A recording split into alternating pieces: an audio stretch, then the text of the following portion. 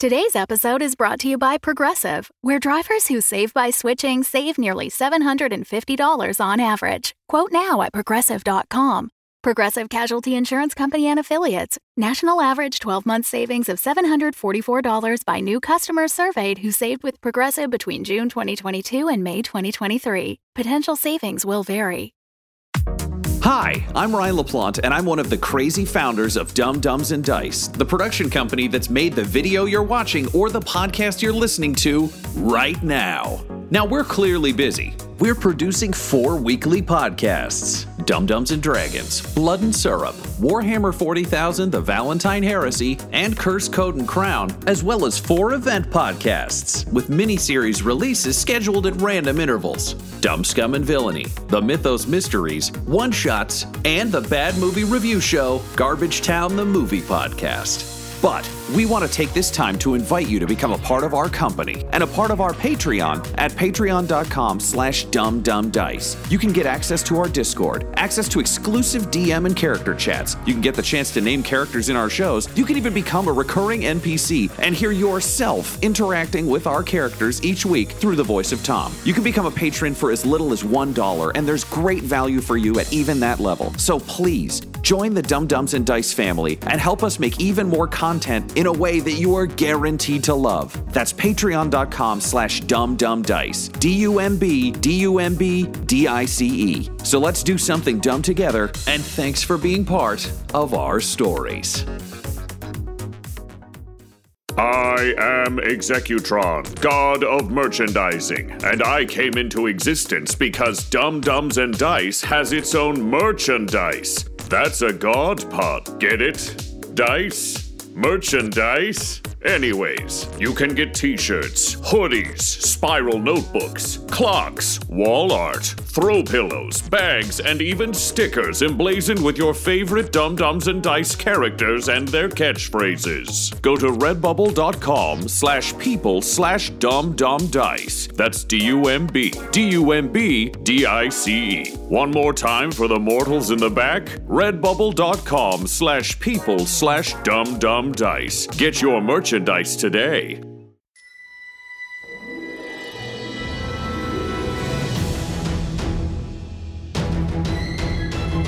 Welcome back to Curse, Code, and Crown, a live play Dungeons & Dragons 5th edition podcast featuring a fully original world and campaign. I am the wizard Kronox, observer of time. Curse, Code, and Crown features our regular voiceover artists and improvisers. Laura Elizabeth is the Orc Count Eta and Princess Gwendolyn. Tyler Hewitt is Maka Deathcap, and Ryan LaPlante is Duncan Kindano, alongside our Dungeon Master, the incredible Tom McGee. So get ready for an adventure including thrills, chills, and hope for a brighter tomorrow. It's time for Curse, Code, and Crown! You are attempting to track Sylvia Tome, the science gnome, and her party away from their crashed cloud skimmer, a sort of low-flying airship that you've been resting in and recuperating in.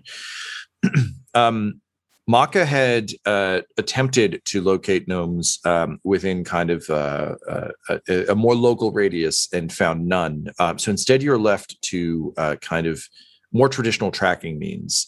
Now, you had assumed that Sylvia's party would be heading to the observatory. Would you be trying to track in knowing that it's been 2 weeks and it rains all the time, so tracking will be a complete nightmare?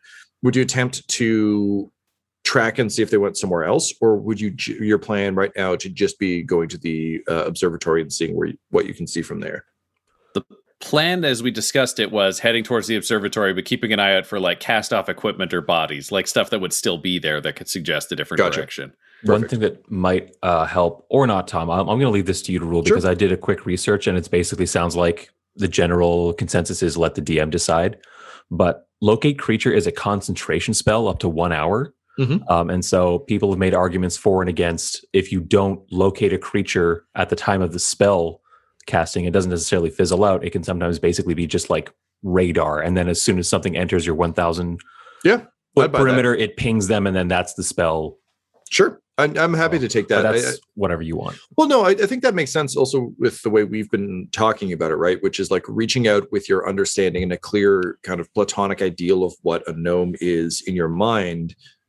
It would make sense to me that as long as you're willing to dedicate the concentration, that you could walk. I mean, yeah, if we get into a fight, I'll drop it for sure because almost all of my spells are concentration spells. I keep trying to find other stuff to offset it. To get a bit of a balance, but a lot of druid spells are concentration based. That makes sense. No, I like that a lot. Okay, great. So with that in mind, then, yes, as you begin to make your way, you start to kind of work your way through the trees toward the observatory. What I would ask is for stealth checks to account for trying to get around the bolts. I would also like a survival check from all three of you, please, with advantage. I think, Maka, you can take advantage on this as well, just because being an amphibian creature, being wet isn't really an issue for you. Actually, no, fuck it. Maka, you can skip it. But for Duncan and Ita, with advantage because of your cool pants that Duncan made you. Yeah, well, fuck me anyway. So we're just doing survival? I need survival roll 2 and checks, stealth. And stealth, okay. Yeah. It's a 5 for Duncan for survival, because fuck me. Would you like to use your inspiration, sir? I already used it in the combat with the monster, and I had advantage, and I rolled a 3 and a 2. Did you use your new point of inspiration you got from making the pants? No. Can I roll a third time? I'll allow it. This is an important check. Okay, then I'm doing great. All right. Yeah, that's a dirty 20. Right. Yeah, it would be weird that the things you lovingly, painstakingly made and received inspiration for didn't work for you. It would be a real kick in the dick. But it did work for Ida. That's the balance. Yeah. Did it work for Ida? I also rolled a 3 and a 2. Guys, I think I made bad pants. I think that's the lesson. Can I give Ida my advantage that I have, my inspiration that I have? Actually, I do have a point of inspiration from last. Roll it. These pants are inspired. Hey, 17. That's what I rolled on my third die too. Hey, twinsies. Something weird going on at that house. Pants. I'm trying to figure out a portmanteau of inspiration and pants, like inspiration. It's real fucking rough. Guys, come on. They're Pantspiration. Inspira pants. They're Inspira pants. That's the brand. That sounds like an outdoor trekking company line that would have existed in Canada in like the late 90s. Like you got Roots, you got Inspira pants. Yes. $1 of all of our purchases goes to undoing the damage we're doing by making these pants. Great. All right. So wearing your Inspira pants, you manage to stay dry and stave off that exhaustion that you both almost had. Jesus Christ. All right. And then I need stealth checks, please. Not at advantage? No. No. They're 12. inspiring pants, not stealth pants. 12? 1, 2. 7. 7? 7 also for Maka. You are not a stealthy party. No. Duncan, you are feeling much stealthier because now you've got pants that keep the water out. So as you kind of like quietly and slickly move your way through ghosting, as you mentioned it earlier, through the trees, you just hear like galumphing and cracking and like occasional like swearing in French and muttering in Maka. And realize that you won't have much luck sneaking up on anything. So there will be no magical surprise rounds if indeed you encounter bolts. And let's see if you do. Rolling on his bolt chart, his bolt table. You do not.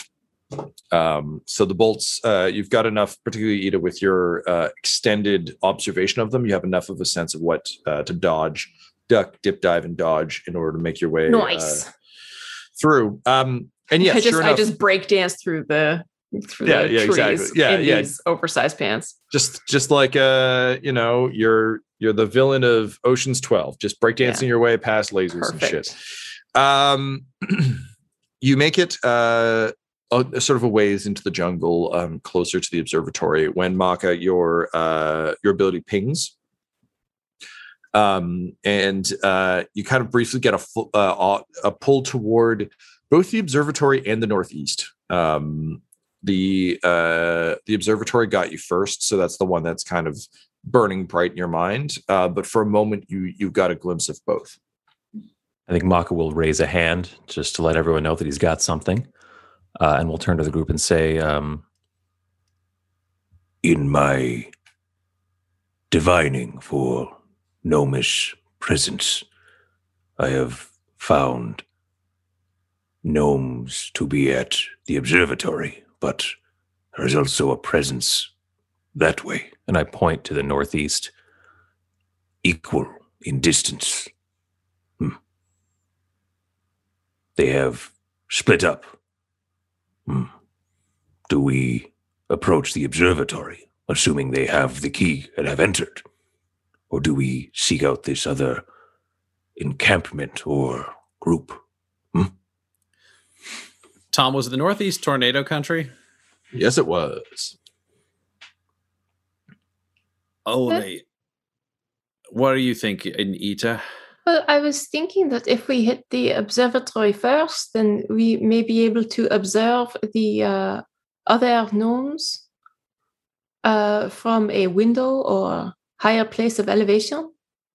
And if there is a way to turn the storm off, we might be able to just turn off the tornadoes before we go visit. Nev said the top of the observatory is no longer visible from the clouds. Oh. It is possible that gaining the necessary altitude to see will put us above the clouds, and thus we will not be able to spot these gnomes. All right, here's my question. Why do we want to go into tornado country if we know it's away from the other? Fuck me, they probably dropped the key. Fucking ass. All right, so I can think of one reason why they might be over that way.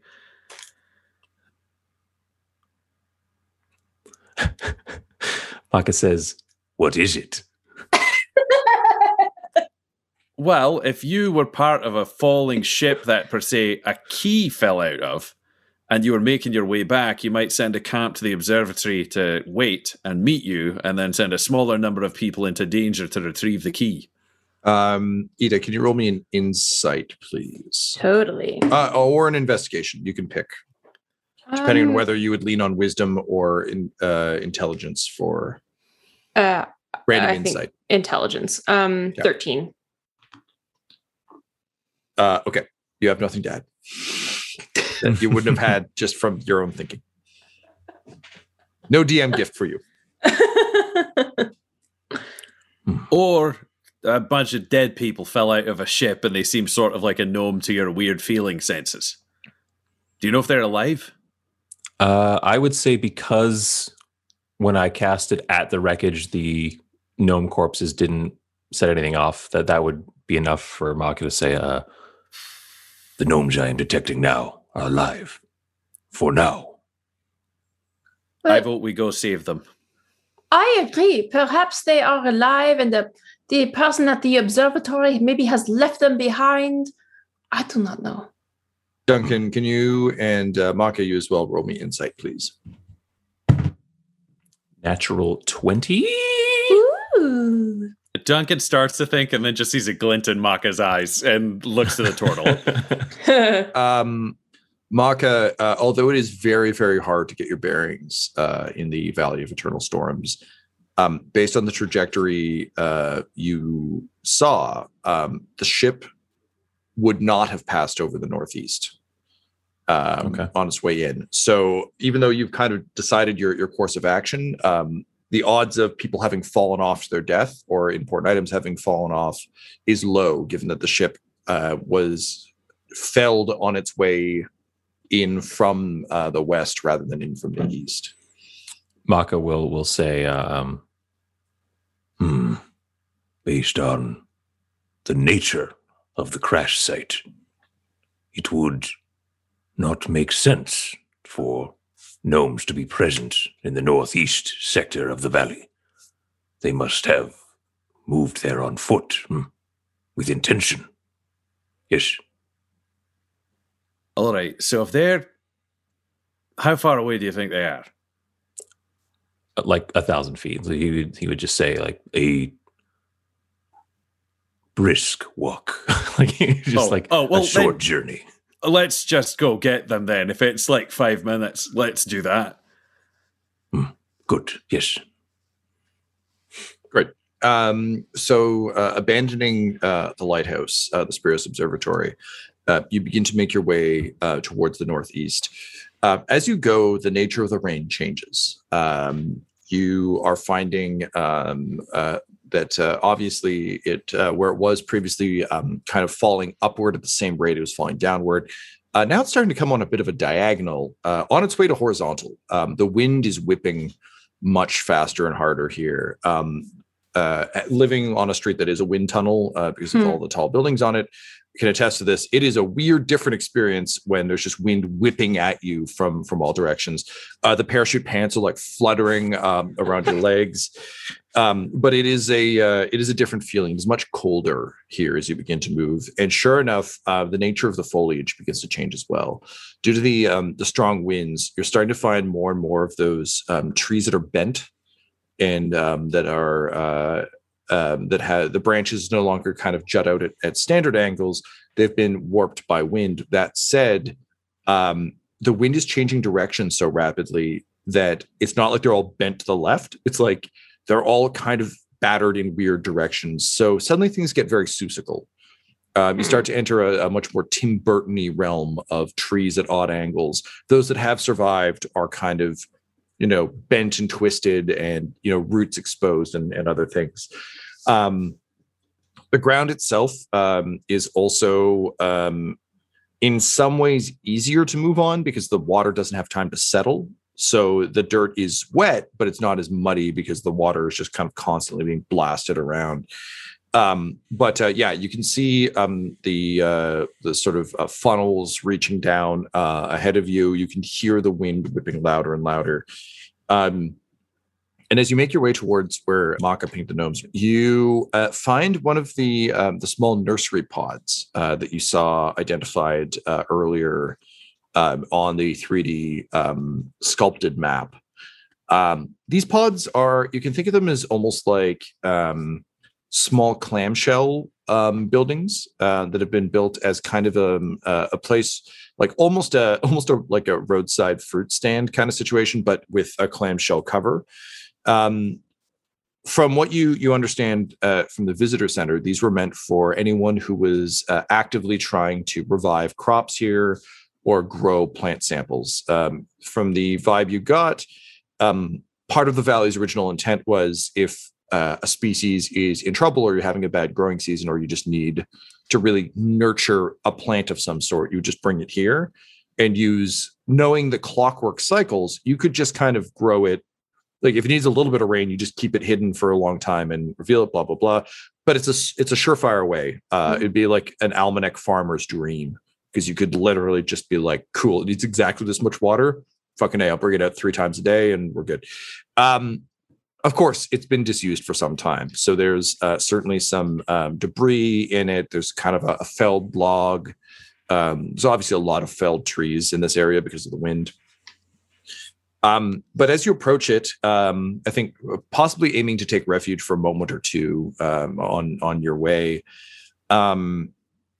you see there is a body, an old body in the inside the clamshell, kind of folded over a broken crate, kind of in the corner. As you approach, you kind of step in out of the wind, and this is like stepping again into like almost like a door frame on a busy street. Like it's not great cover, but it's a little bit of cover. So the 3 of you sneak in, and you find a body. It seems to be an orc. From what you can tell, just in terms of the honestly, the teeth are probably the biggest giveaway, and the frame. Wearing a very different jumpsuit from the ones that you saw off of the gnomish vessel, or rather the Apex Institute vessel. It's crewed by goblins as well. But wearing a think like a Best Buy employee kind of outfit. So there's a vest, like very clearly a vest, and like a collared shirt. There's a torn windbreaker jacket on the corpse.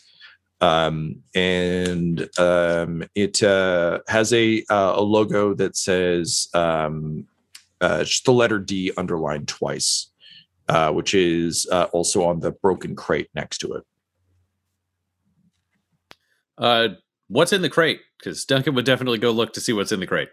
In the crate, you find broken glass. They seem to be a lot of broken, what probably would have been bottles of some sort. But they're fancy bottles. They'd be like, in modern parlance, like perfume bottles. So presumably potions would be your guess. When the crate collapsed, whatever was inside it was shattered. You can see the wood, despite being kind of rotten, is stained in a variety of colors. They're faded, but whatever was in this crate clearly stained the wood.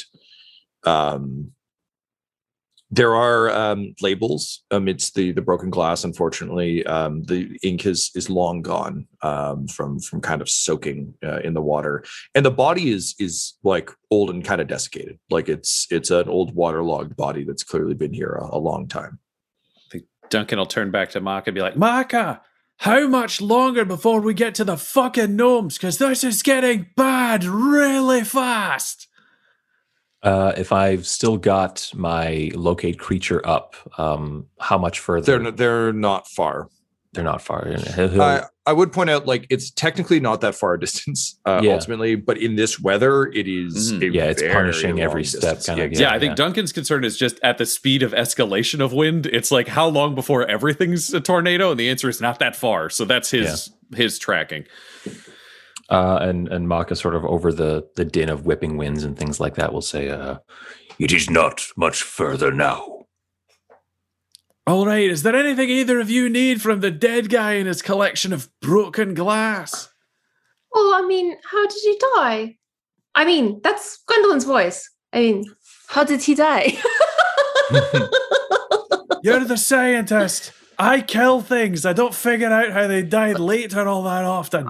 I just want to like run up to the body just so I can see. I mean, like, was it strangled to death? Like, yep. Give me an investigation, please. Okay. 24. He wakes up to tell you his tale. Hello. In looking at the body quickly, you're a little bit surprised to find an orc out this way. Mm-hmm. Not that, I mean, and I know we've talked about this before, but things like Apex, the orc countenance of the Empire of Numbers, there are certainly nations that are predominantly one species or another, but it's in no way monolithic. It's not like, oh, you're an orc, congratulations, you're an accountant now, because that's madness. So it's not outside the realm, which is kind of surprising. In quickly looking at the body, Ita, you determine that even just as desiccated as it is, it looks like a malnourished body. It's not bloated. It is like almost kind of that mummy vibe of like it was pretty clearly malnourished by the time it died. Gotcha. In examining it, you do find shards of glass in one of its hands. That seem to, you can't find like evidence of a bottle or anything, but if you were to venture a guess, it probably drank one of these potions, possibly out of desperation. But yeah, at a glance, this thing looks like whoever they were in bad shape and probably took refuge from the winds in here, and it didn't go particularly well for them. Is there anything else you would want to determine from the body? You rolled very well. I mean, can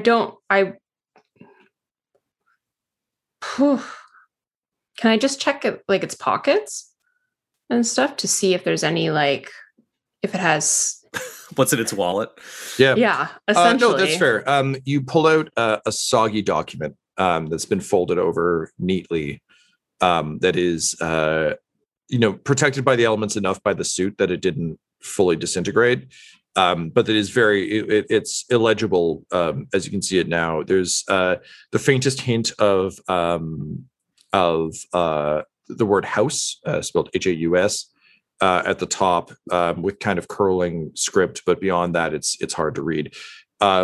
That said, at a glance, it looks almost like a shipping manifest, or an order manifest. This is, to your accountant's eye, probably, like, honestly, a delivery slip. Yeah. All right. Look, I mean, I just kind of hold it up like that says everything. Like a dripping paper handkerchief. Can we go save the gnomes now? Yes, I suppose. I can't hear you. You have to yell. There's a lot of wind. Yes. Let's move. Okay. Duncan, can you give me an insight there, bud?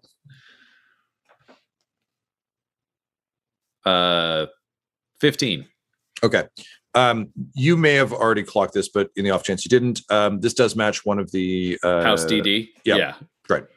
Just want to make sure you had that. I thank you for reminding me, because it'll make sure that it sticks in the character's head, not just mine. So good. Yep. Right. But also not your prime concern. Great. So you force your way back out into the weather and make your way forward. The winds don't get much worse than they are, which is nice. They're still bad, but they're not too much worse. As you make your way forward, and eventually you come to a clearing, and you can smell burnt wood. And not just kind of in the casual way, like it reeks of burning, and there's ash whipping by you as you approach.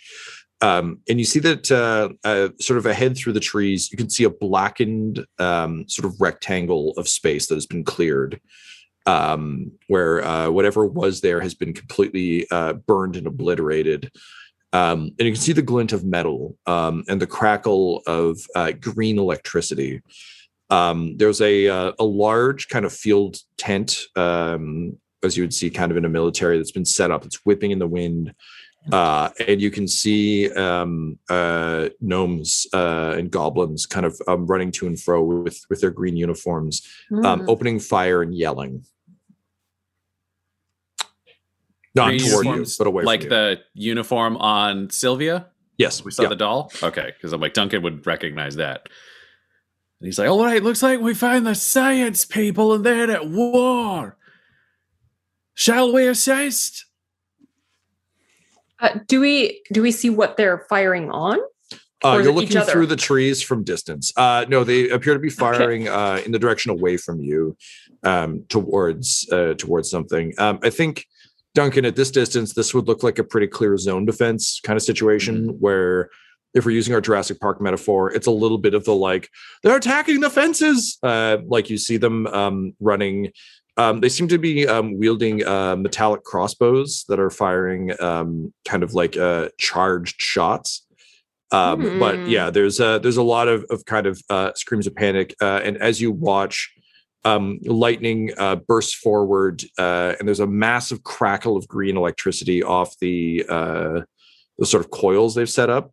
And quickly, two other goblins run in. One of them like lobs a small orb that explodes. And there's three more crackles of green electricity as whatever is striking the barrier does so. And then suddenly a spear of yellow light strikes through it and blows one of the goblins apart. Dum-Dums and Dice would like to welcome you into a world of darkness and vampires with Blood and Syrup, a Vampire the Masquerade live play podcast featuring Ryan LaPlante as the gangster Ridley Beef, Tyler Hewitt as the conflicted detective Everett Fry, and Megan Miles as the poet Iris Dunn, with storyteller Tom McGee. Join these newly turned vampires as they try to take control of Montreal, but all is not as it seems, and as their humanity slowly slips away, they are forced into increasingly dangerous situations as the streets of the city run red with blood and sticky with syrup. abandon hope, all ye who listen here. New episodes available weekly.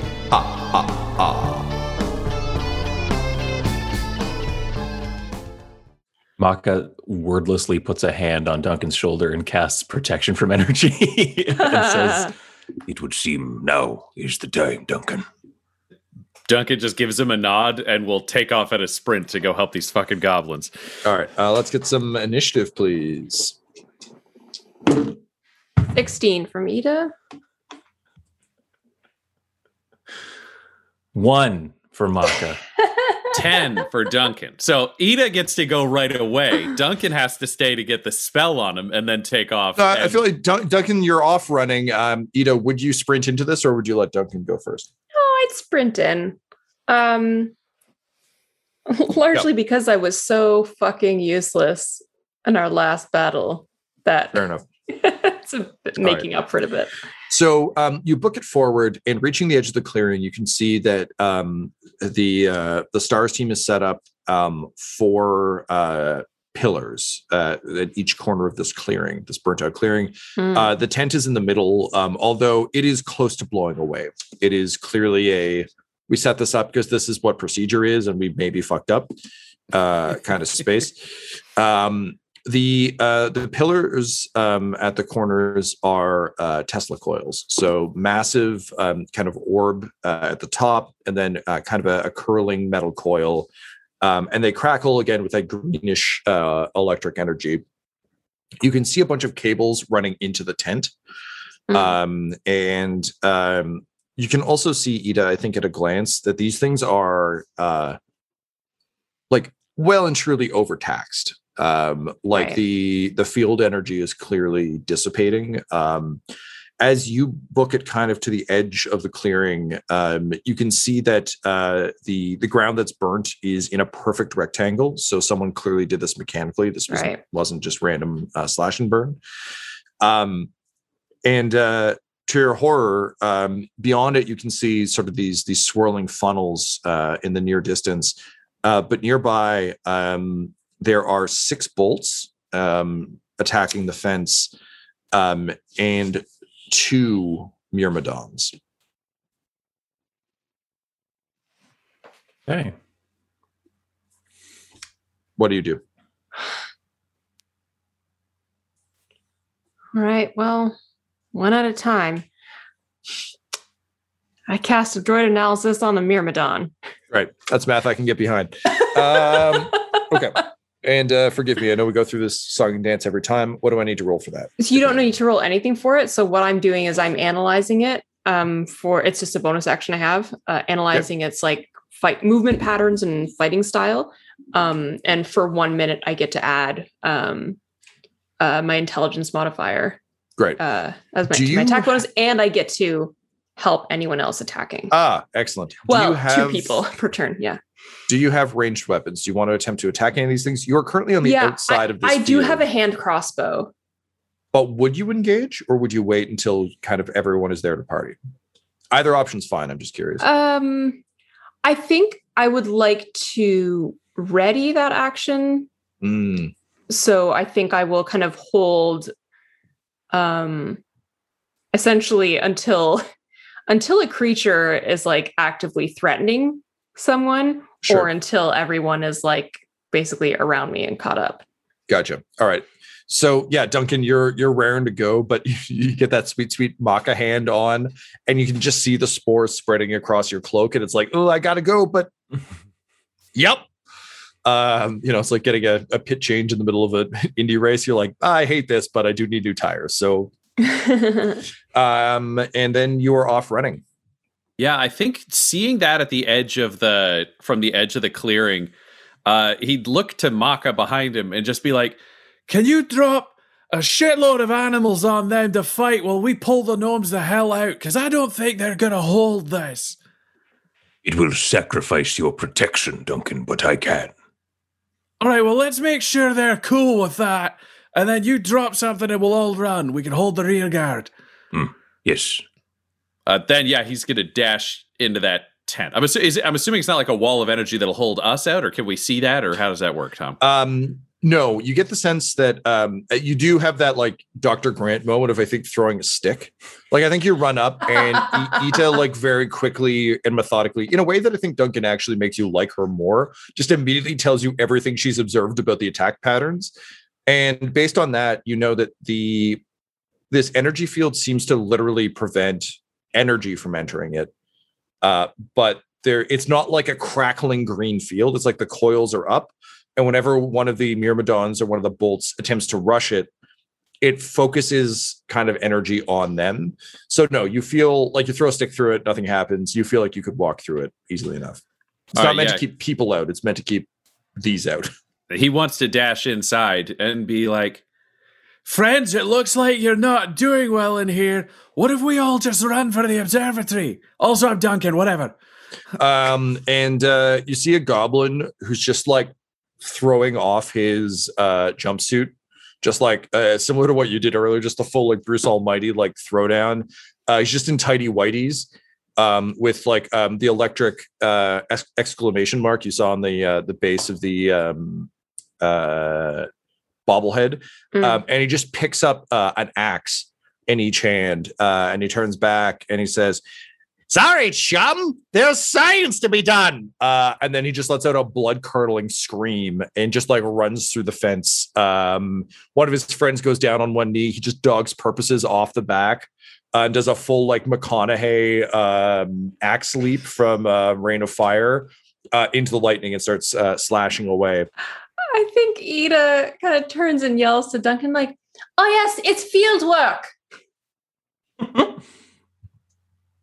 All right, so I think at that point he needs to take in this situation again. I think that puts Duncan a bit aback.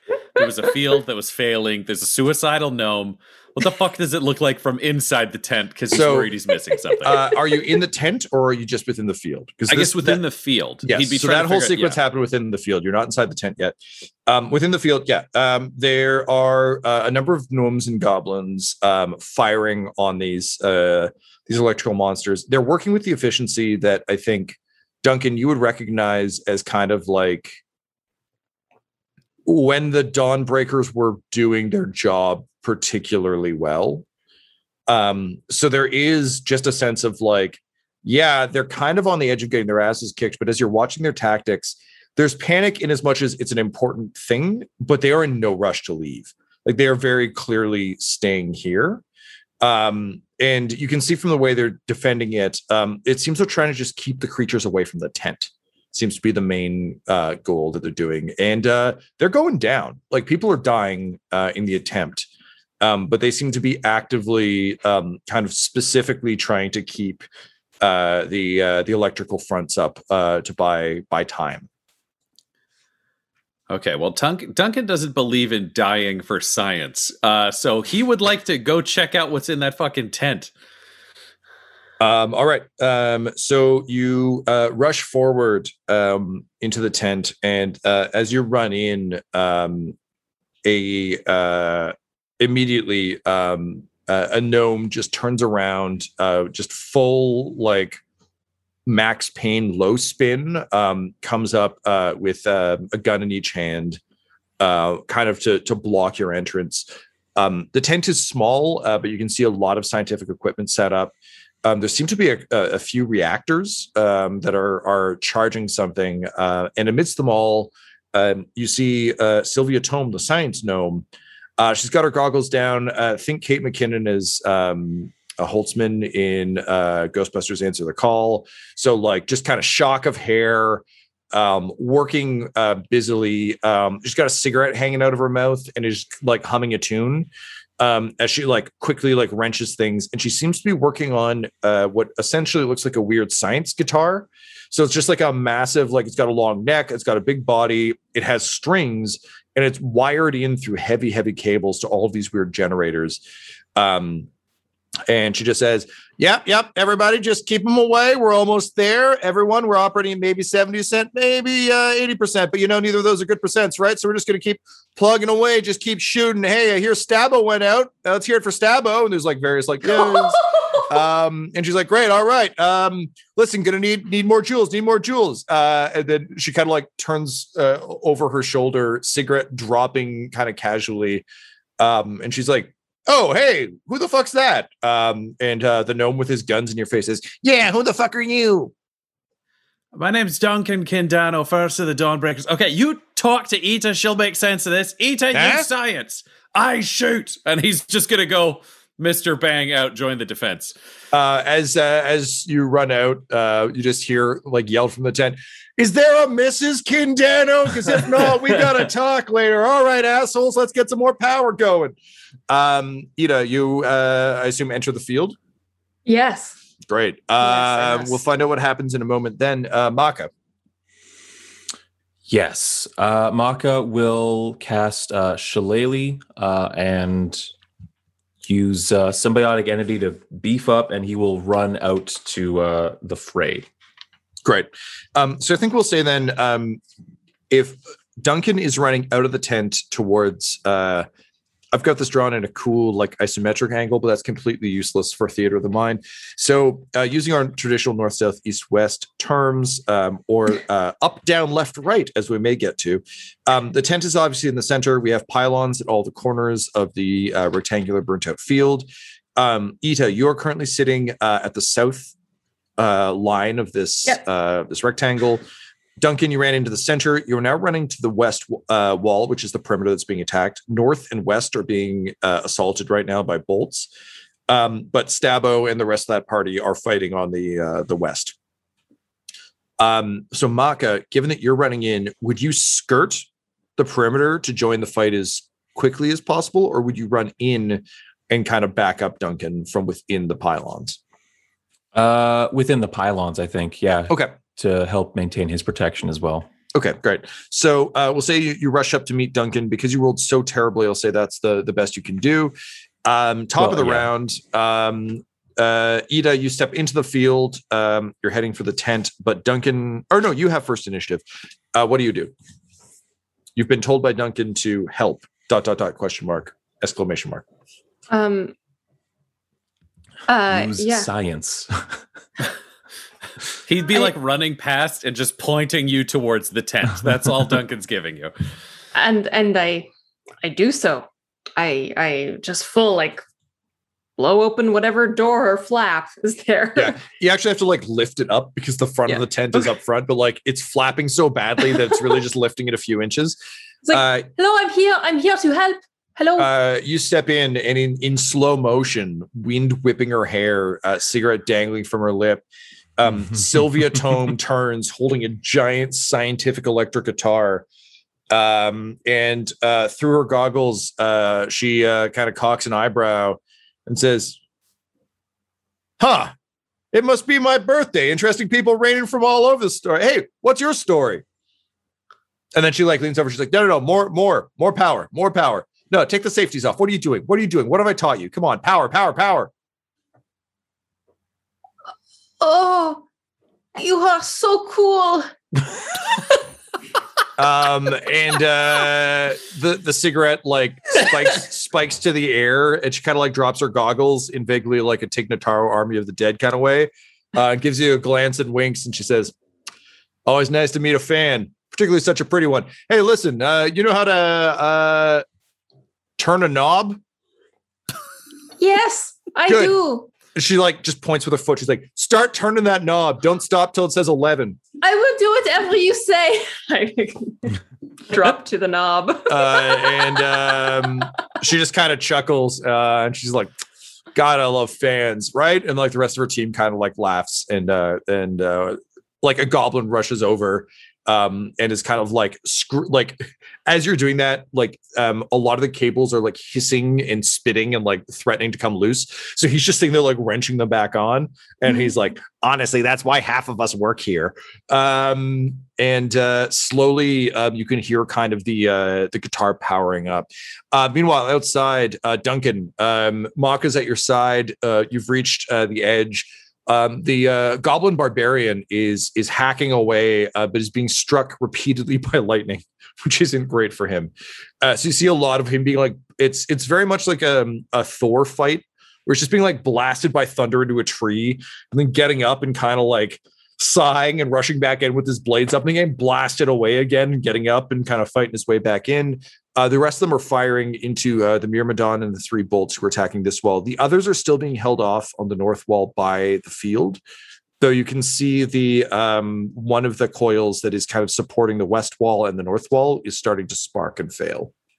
Okay, so Stabbo and his team seem to have this at kind of like an impasse over here, or are they losing? Yeah, so the north wall is being held just by the field and by like a couple of gnomes who are like opening fire.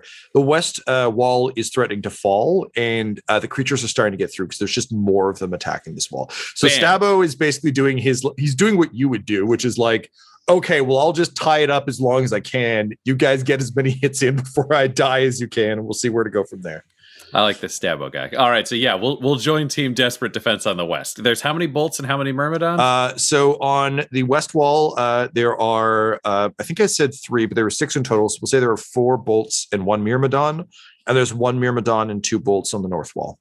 All right, he's going to go in and dance with the bolts because that feels about right. So I think he'll open fire with Mr. Bang twice on the way in, just kind of unload both barrels. And then it's just going to be rapier out, dance around, pull focus, because the gnomes don't have magical Maka defenses. And happily, because they've already put in some damage, these aren't fresh bolts, nor are they fresh Myrmidons. These are things that have clearly been in combat for a while.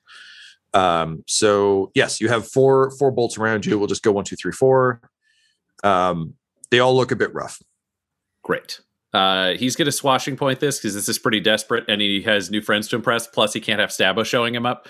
So I think there's going to be a lot of this. He actually, I think, dashes forwards and doesn't need to a dog's purpose. He actually just soars over the gnome lines in like a flip and then comes down, sweeping the cape around through electricity. And then just bang, bang. It's 2 shots on his way past and he comes up with the sword when he's done. But let's see how those shots worked out. Do they already count as engaged, Tom? Will this be advantage? Yes, absolutely. Stabbo is very much engaged with all involved. So there's an 18 to hit on the first one? Yep. And 25 on the second one. Yes. That will hit. Given that these bolts are looking rough, I assume you're shooting 2 targets? Yes. Yeah. Yeah, he'd be hitting 1 on one side and 1 on the other. So the first one will take 15 damage. Okay. And the second will take 16 damage. Okay. They both drop. Cool. Great. And then the rapier's out and he's just kind of flashily defending himself, swinging his cloak around a little bit because he can't really use his cape the way he intends. So it's sort of like a shadow puppet of a gigantic coat with a sword coming out of it. Right. Love it. All right. Maka. I think Maka will hang back and try and fight from distance again, casting Chill Touch on just one of the bolts, one of the small ones. Sure. Just kind of all about taking pieces off the board, sort of.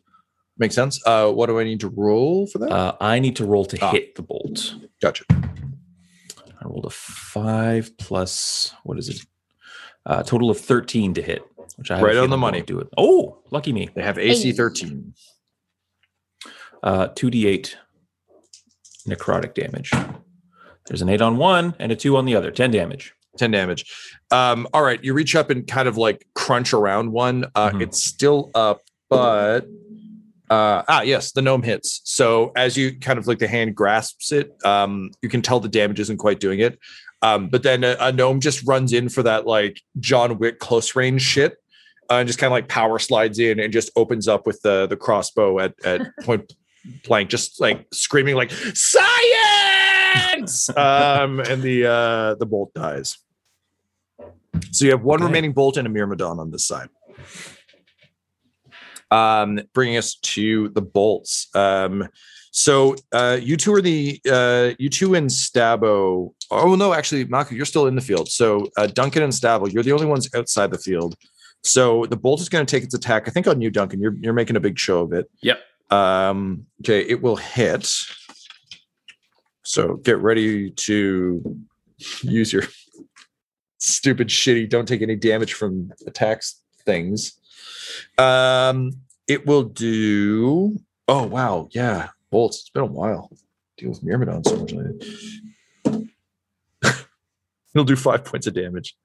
Plus, I think Duncan's just gonna. Oh, let's see what the plus is. +6. Yeah.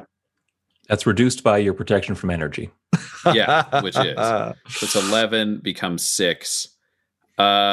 I think he'll just take that one because he's fighting this guy, but he's willing to take small hits because he doesn't want the Myrmidon to come in. 100%. No. Yeah. Yeah. I was like, I'm going to roll many dice. Nah, they turned out to be nothing. Cool. And then the other one is going to, the Myrmidon is actually going to attack Stabbo because Stabbo is currently like running around inside the Myrmidon, as you do. So that's balls. I rolled a 1, a 2, and a 7. It fails horribly to hit Stabbo. And I'll say, Duncan, you can see it's so distracted, similar to when Maka managed to kind of like sparkify it, just by Stabbo being inside and having lightning striking his little axes. Like, he's not doing a great job of hurting it, but he is doing a great job of unsettling it. So you'll have advantage against the Myrmidon if you choose to attack it in your next round. Right. And then against the north wall. All right. The coil bursts into flame. It's still active, but clearly this field is going to drop somewhat soon. Back to the top of the round, we have Ita. Ita, you have cranked the knob that says 10 up to 11. There isn't much to do other than hold it. The entire machine before you is rumbling, and you just hear Sylvia swearing rather creatively, saying, come on, why isn't it working? And you realize something is wrong with one of these machines. How do you want to try and determine what's wrong? I think this is like Ida's like quick look around, like it, like just going to like she just has to like take in everything, like this connects this and this, like it's basically just her being like, okay, what is the pathway? Yep. And like, all right, first fix, like check each path in the each step in the pathway, like sequentially is what she's going to do. Cool. Give me because it's just like the most methodical way. Yep, that makes sense. I need an investigation, please. Okay. Nat 20. Holy shit. Yes. So you leave the knob, and you quickly follow cabling, and having watched the goblin quickly try to wrench everything, you realize that there are a lot of unstable connections. And I think rapidly looking around, you find, similar to like a bad audio jack, there's a small thing that's just slightly out of place. Like it just isn't quite in. So grabbing that, you kind of like wrap your hand around it, see again the exposed head of the connection, and just jam it as hard as you can into the outlet. Meanwhile, outside, Duncan, you have advantage. What do you do? So I am fighting a bolt. Am I fighting the bolt and the Myrmidon? I just want to make sure that they're all in a clump. Correctly. So now there's only one bolt left and the Myrmidon. So like technically you're fighting both. They are both engaged. The Myrmidon is engaged with Stabbo, certainly. The bolt is a free agent. It might get a free hit on you, but you're kind of both in close combat now. So it would likely just count as like a melee. So likely not. Then he's like, Duncan's going to jump into full acrobatic attack. We're talking backflips, a bunch of other movements. His rapier's two-handed.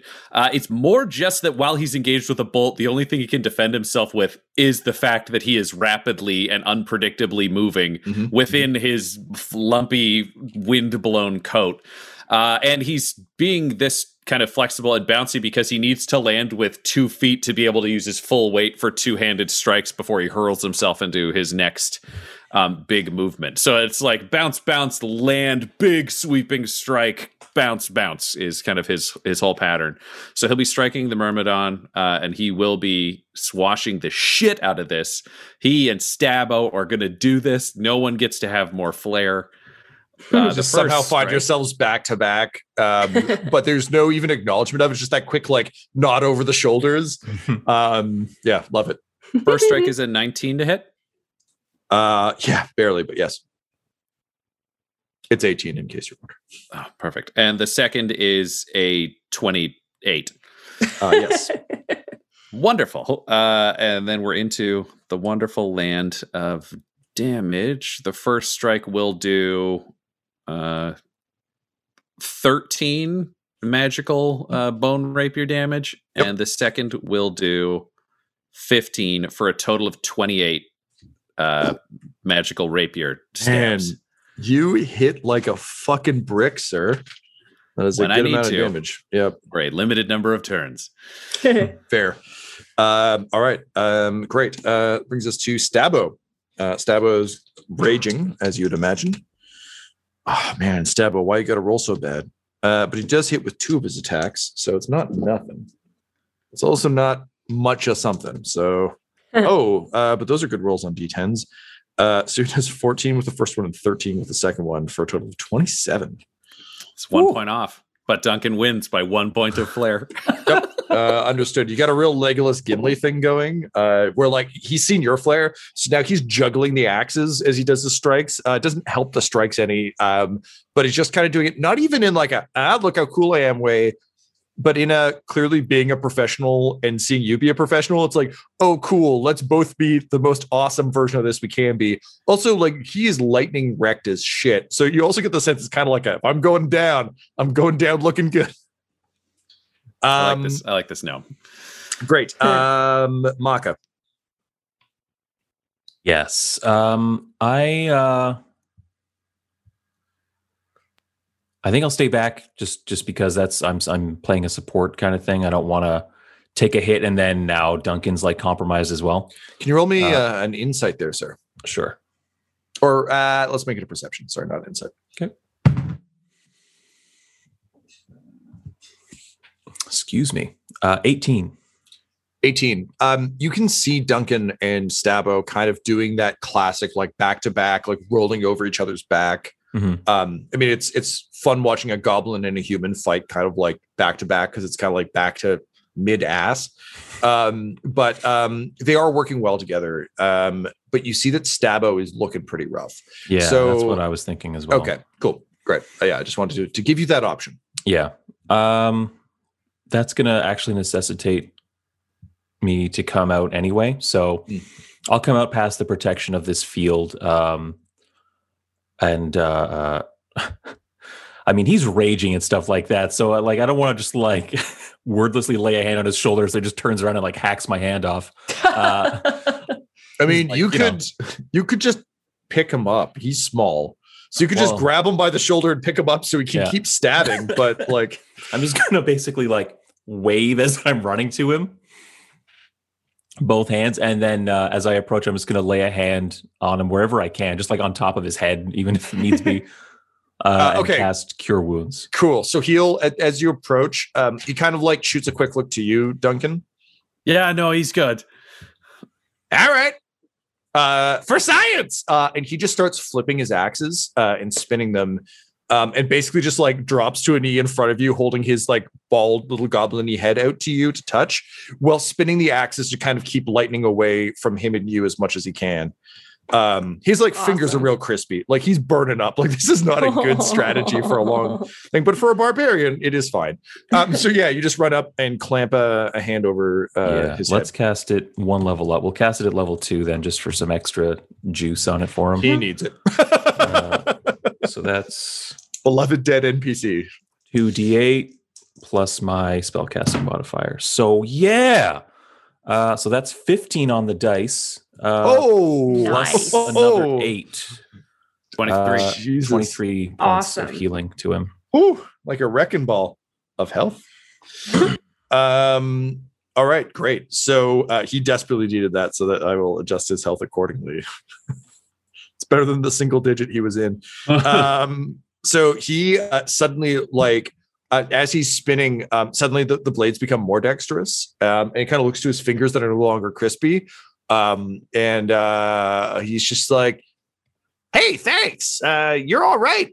Turtle Man, if you'll excuse me, I got stabbing to do. And then he'll just like do that like knee slide thing to try to hack at one of the pillars to give Duncan a better shot.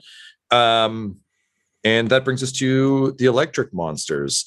So the Myrmidon is just getting straight trounced by these two. He's going to do 2 on you, Duncan, and 1 on Stabbo, just because Stabbo was momentarily out of his field of interest. And I'm sorry, your AC again, sir. 17. Oh, yeah, that is a whole bag of nothing from old Tommy.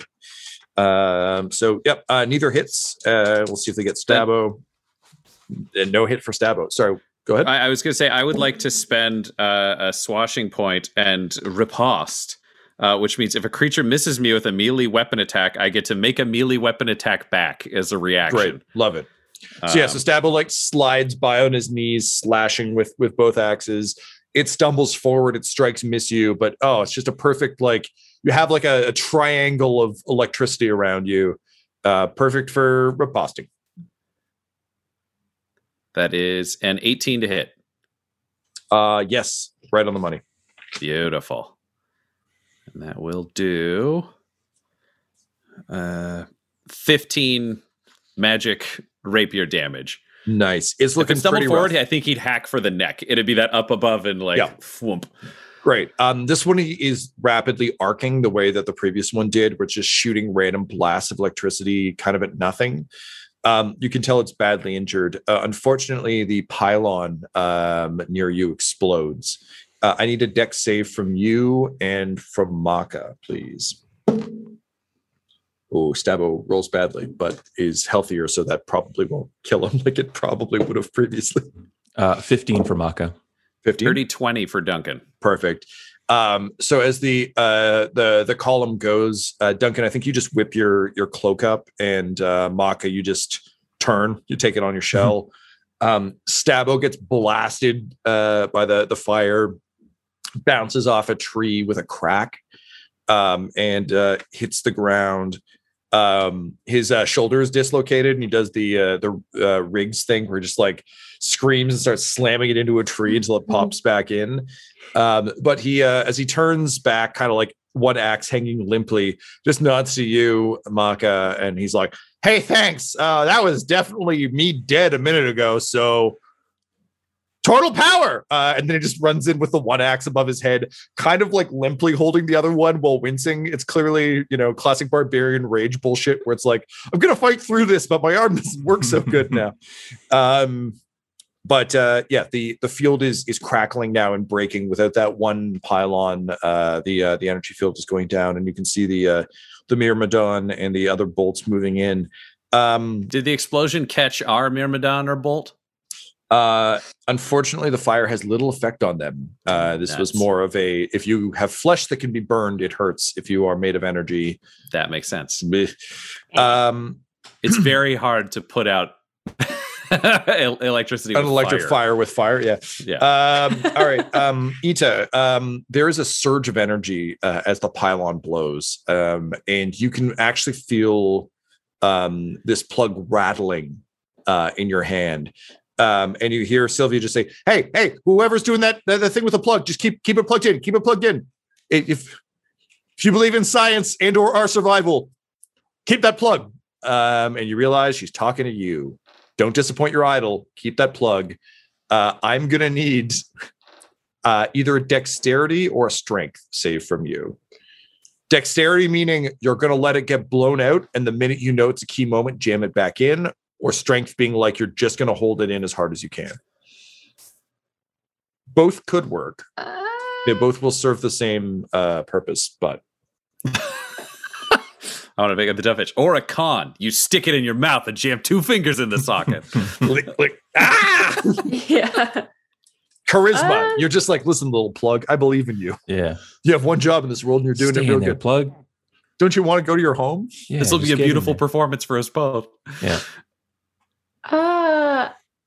Just remember, if you fail, Sylvia will hate you forever. I know. It's fine. She rolls 520s again now. I'll have to use Dex. 10. All right. I don't have anything, do I? surges and pulses.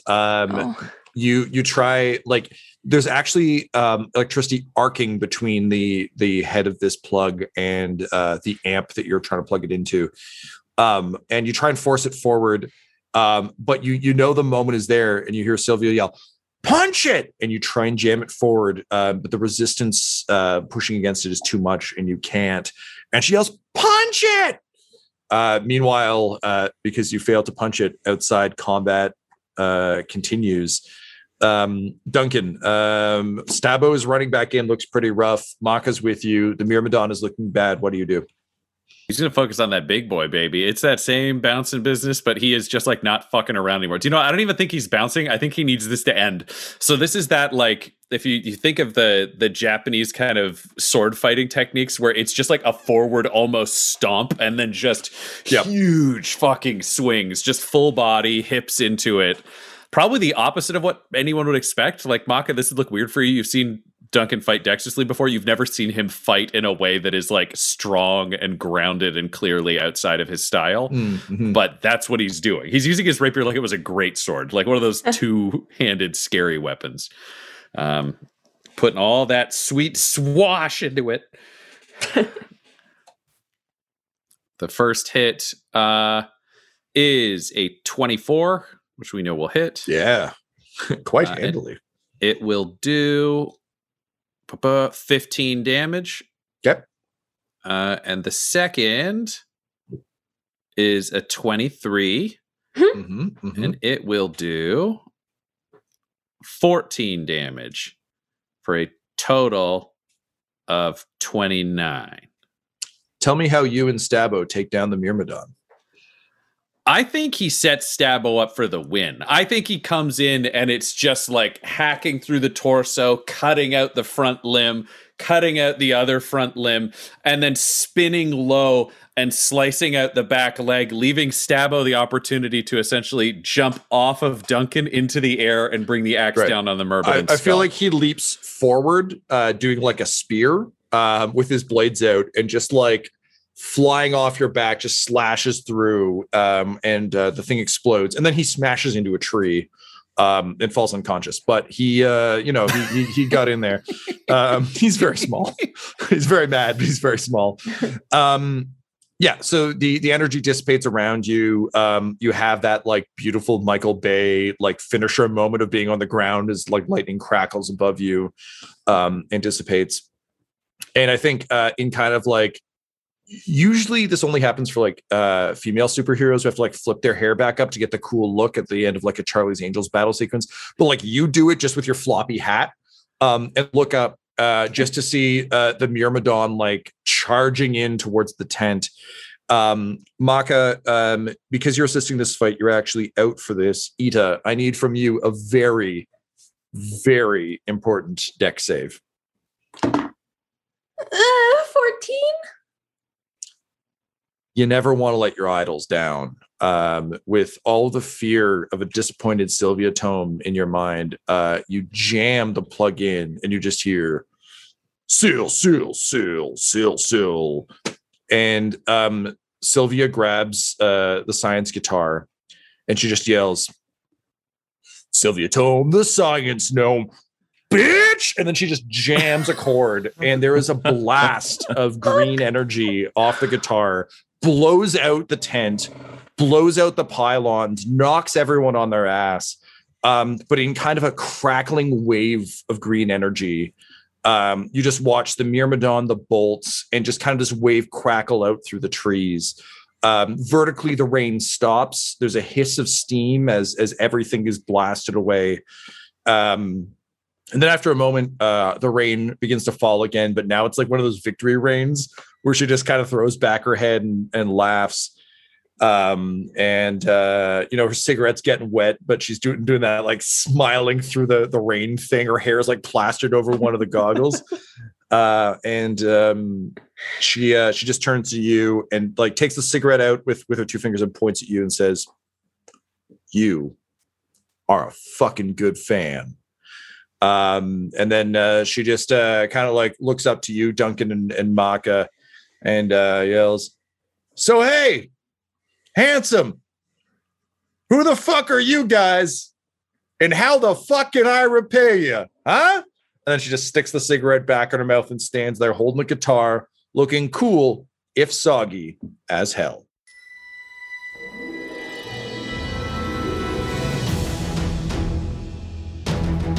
This episode of Curse Code and Crowd Sound was mixed and edited by Laura Hamstra, and the campaign was created by Tom McGee. Our original theme music was composed by Landon Noblock, and Curse Code and Crown's logo was created by the brilliant Decapitated Markers. If you want to follow our players or our DM on Twitter, you can reach out to Laura at EL Hamstring, Ryan at the Ryan LaPlante, Tyler at Tyler_Hewitt, Tom McGee at McGeeTD, or you can message our whole company at Dum Dum Dice. So please, join us again for more Curse, Code, and Crown! Dum Dums and Dice has to give a special thank you to the supreme beings of our Patreon at this time: Christian Menicola, the Half-Blind Prophet, Christopher Little, Sue One, George Dolby, One True Artistry, Orion Birchfield, Lord Abradovic, Noel Lewis, Scott Garland, Anthony Griffin, Benjamin V, Gavin and Abby McDonald, Cade Peters, Richard Cranium, Anna Zed, Eric Williams, Logan, Fire Unfriendly, Acrix, Cameron Ezel, Grandma Likes D&D, Alan, Austin Nut Powers Fry, Stabby Stranger, and Jill and Noel LaPlante. If you want your name to be added to this list, you can join our Patreon too at patreon.com/dumdumdice. Thanks to them, and a little bit of thanks to you. The Fable and Folly Network, where fiction producers flourish.